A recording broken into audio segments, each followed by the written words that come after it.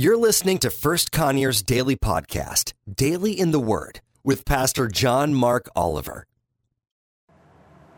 Well, good Monday morning to you.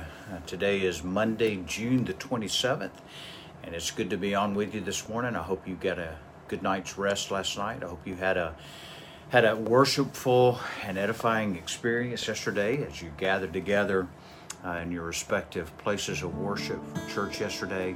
We had a good morning here at First Conyers, and it's just good to be with the people of God and to worship God together with the body. I was here early this morning to see our students off. They are headed out to Fuse Camp this week in Panama City, and so be praying for them that God would move in their hearts this week. Great group of kids. Just so proud of our student ministry and the kids that are there and those who are leading student ministry now. So just be praying for them this coming week as they just have a great fun time that's focused on their relationship and walk with the Lord. But this morning, as I was reading in Ecclesiastes chapter 2, there was a song that came to my mind. It's an old gospel tune. I don't know if you classify it as a hymn or not, but it's "Where Could I Go But to the Lord." Living below in this so sinful world, hardly a comfort can afford. Striving alone to face temptation's call, where could I go but to the Lord? Where could I go? Where could I go? Seeking a refuge for my soul, needing a friend who'll help me in the end. Where could I go but to the Lord? Well, neighbors are fun, I love them everyone. We get along in sweet accord, but when I pass the chilling hand of death, where could I go but to the Lord? Oh, tell me, where could I go? Where could I go? Seeking a refuge for my soul, needing a friend who'll help me in the end. Where could I go but to the Lord? Life here is grand with friends I love so well. Comfort I get from God's own word. But when my soul needs manna from above, where could I go but to the Lord? Oh, tell me, where could I go? Where could I go? Seeking refuge for my soul, needing a friend who'll help me in the end. Where could I go but to the Lord? One more time. Where could I go? Where could I go? Seeking a refuge for my soul, needing a friend who'll help me in the end. Where could I go but to the Lord? Needing a friend who'll help me in the end. Where could I go but to the Lord? Where could I go but to the Lord? And the message of that song really is that there's nothing else that satisfies. There's nothing else that fills that longing in our lives, that desire for completeness, if you will, except in the Lord. Other things are fine. They're enjoyable. The pleasures of life and even the possessions that we have in life, all of those can be enjoyable, and every good and perfect gift comes down from the Father of lights. But if we're looking to those things to satisfy us, to fill that void in our hearts and our lives, to bring us contentment, if you will, they're just not going to satisfy. They may give short-term contentment, and they do give short-term contentment and satisfaction. But there's nothing in this world that can satisfy and fill our hearts like having a walk in a fellowship, a real walk with the Lord. So in Ecclesiastes chapter 2, Solomon continues to write of his quest to try to satisfy that longing, that void in his heart, in his life, to find pleasure, to find contentment in all of the things that the world has to offer. And he begins to write in chapter 2 of the different things that he indulged in, trying to fill that void. And he lays out in the first 11 verses of that chapter 3 areas that he sought after, that he went after hard. Not just sought after. Solomon had the resources to go after them hard. In the same way that many of us, if we had the resources, we might go after them far more, trying to fill and satisfy that longing that we have in our heart. But at the end of all of that, Solomon still concludes that all of that was vanity, all of that was empty, none of that gained him any contentment in life. And so the first area that he begins to focus on, that he pursued with every bit of his passion, was that area of trying to fill that void with the pleasures that are in life, through entertainment, through activity, those things that are very similar to the things that we have around us. And we find that many people seek after these things to try to fill that void. Unfortunately, many of them never realize that will not fill and satisfy that void. So he starts here in verse 1 by saying, I said in my heart, come now, I will test you with pleasure. So here he's going to begin to pursue pleasures in life. Enjoy yourself. Look at all the pleasures that are out there that you can seek after and enjoy yourself. And there is enjoyment in pleasures, but at the end of the day, it still doesn't satisfy. He said, behold, this was also vanity. It was empty. When he pursued all of those pleasures, it was empty. He begins to describe some of those pleasures that he sought after. The first was laughter. And we could use a lot of different names for laughter. It's not just the act of laughing, but it's finding that happy feeling in life. And so he says, I said of laughter, it is mad, and of pleasure, what use is it? I searched with all my heart how to cheer my body with wine. Or go after that which makes us happy, lofty. I pursued that.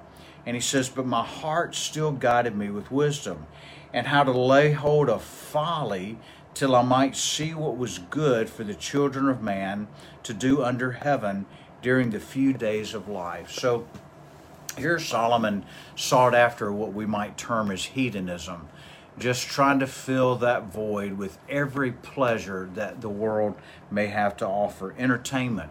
I think in our culture, we're probably one of the most entertained cultures in all of the world.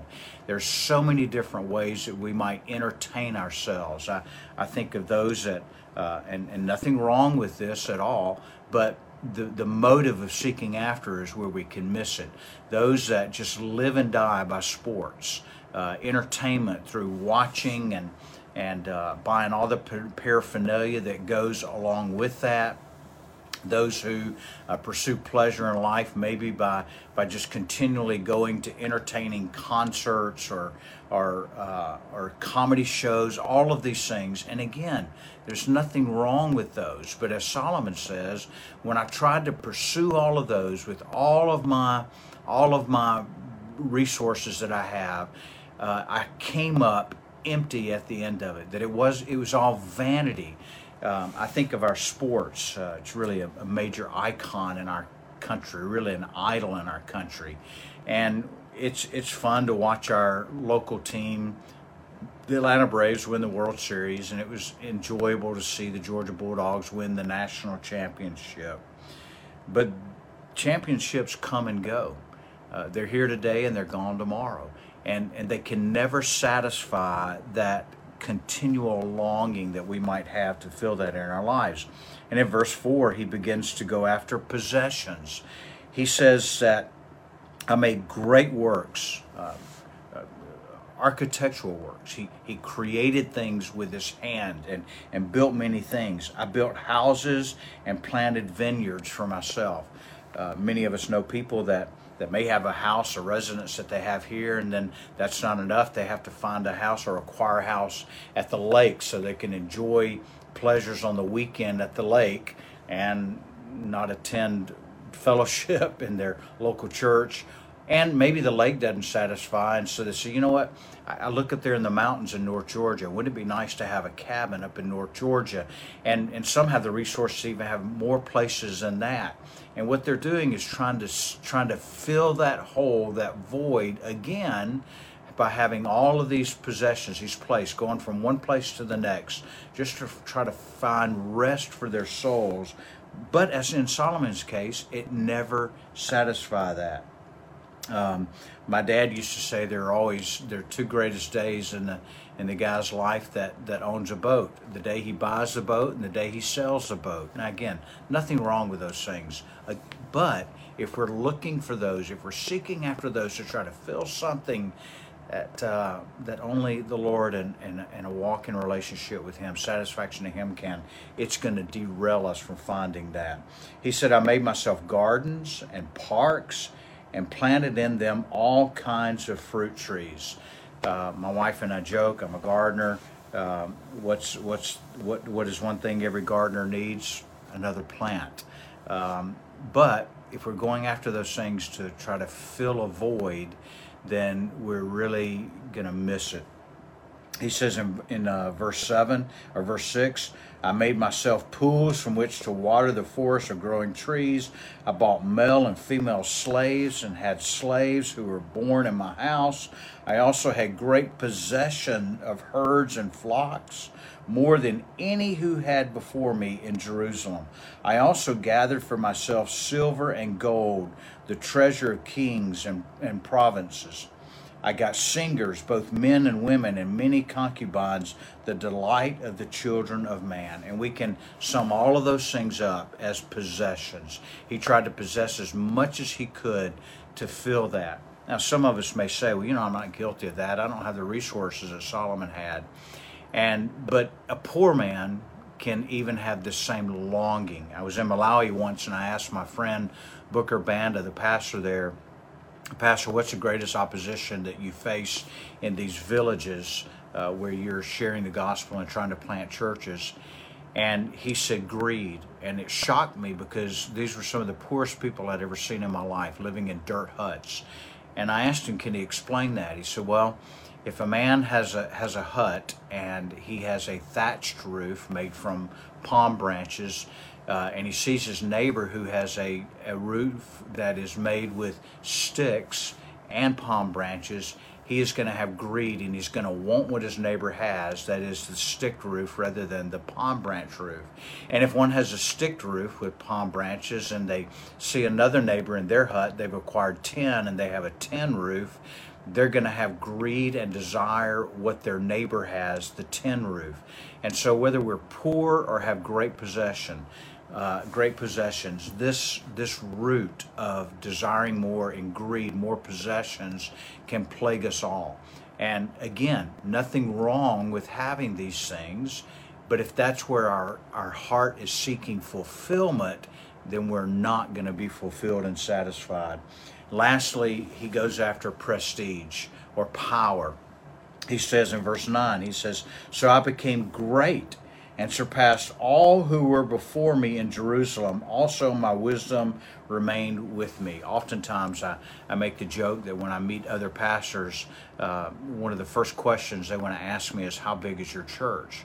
And so regardless of what we may be involved in, that desire for prestige, that desire to have more than another so that we can gloat in that and have pride in what we have accomplished with our hands.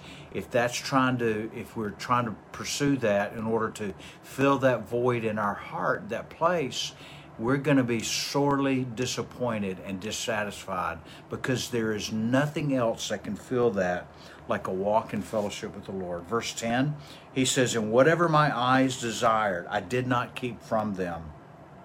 I kept my heart from no pleasure, for my heart found pleasure in all of my toil, and this was my reward for all my toil. Then I considered all that my hands had done, and the toil I had expended in doing it, and behold, all was vanity. It was all empty. So when Solomon looks out and he sees all of these great pleasures that he was able to indulge himself in, when he looks out and sees all of the possessions that he had been able to acquire, and there was nothing that was out of his reach. Whatever his eyes saw and they desired, he was able to acquire it. And then when I saw the great prestige and power that I had gained through all of this, because no other man had as much that I had in all of Jerusalem, he concludes that all of this, every bit of this, was all vanity and a striving after the wind. Great word image there, striving after the wind. We can strive after the wind, but it's something that we can never attain. We can never hold or harness the wind. And he said, and there was nothing to be gained under the sun. And so let me conclude by saying this. Solomon's not teaching that these things are wrong. He's not teaching that they're bad. Maybe the idea of prestige, I could see where that is probably a snare. But at the end of the day, if we're seeking after those things to fill our hearts, to bring contentment in life, we are going to be left empty, in vain. A few concluding questions that I kind of asked myself this morning at the close of my quiet time. And I want you to ponder these questions. Do I live as a consumer, using every resource and person in my quest for fulfillment? Do I just consume things and use people? Is that my quest? Is that what I'm looking for fulfillment in life? And only you and I can answer that question for ourselves. Second question I had to ask myself is, has the well of hedonism, of seeking after pleasure, has it gone dry? In other words, is there anything that I've had in life or have right now that I'm seeking after for pleasure, and I find that the well's empty, the well's dry? Then that's an indication that I'm seeking after the wrong things with the wrong heart. And then lastly, where do we go when we find that those things never satisfy? Well, the answer to that was in the opening song. Where could I go but to the Lord? You see, the only thing that's going to satisfy your heart and my heart is a daily, vibrant walk with the Lord Jesus Christ, and to find in Him all of our sustenance. Now, one other thought on this. It's easy for all of us at some point in time along the path of life to find ourselves looking for something else to fulfill. I'm guilty of it, and so are you. But thank God for the Holy Spirit who pricks our heart and says, you know what? You're trying to find satisfaction in this. I am the only place that you're going to find satisfaction. It's okay to have. It's okay to delight in those things that God has provided. But if that's where your heart is looking for contentment, it's not going to fill it. And so today, let's take an examination, and if there's anything that kind of pricks your heart in the sharing of these words from Solomon out of Ecclesiastes, ask the Lord, repent from that. I had to do some repenting this morning, and to turn my heart from other things and turn my heart to the Lord. And in the words that I owe Him, turn your eyes upon Jesus, and the things of this earth will grow strangely dim in the light of His glory and grace. Well, I pray the Lord blesses you today and He keeps you. Ask God for an opportunity to sow a seed of the gospel in somebody's heart. And if you recognize that a seed has been sown there, that God would give you the wisdom to know how to cultivate that seed. And if God, by His grace, would allow us to see somebody saved today, what a great day that would be. I love you. I pray the Lord blesses you and keeps you this day. I look forward to seeing you tomorrow morning, 9 o'clock. I ask you to please hit that share button on your Facebook feed and share this message, this word, with those that you're in contact with as friends. I love you. May the Lord bless you. Thanks for listening to our daily podcast. For more information about First Conyers, visit our website at firstconyers.com.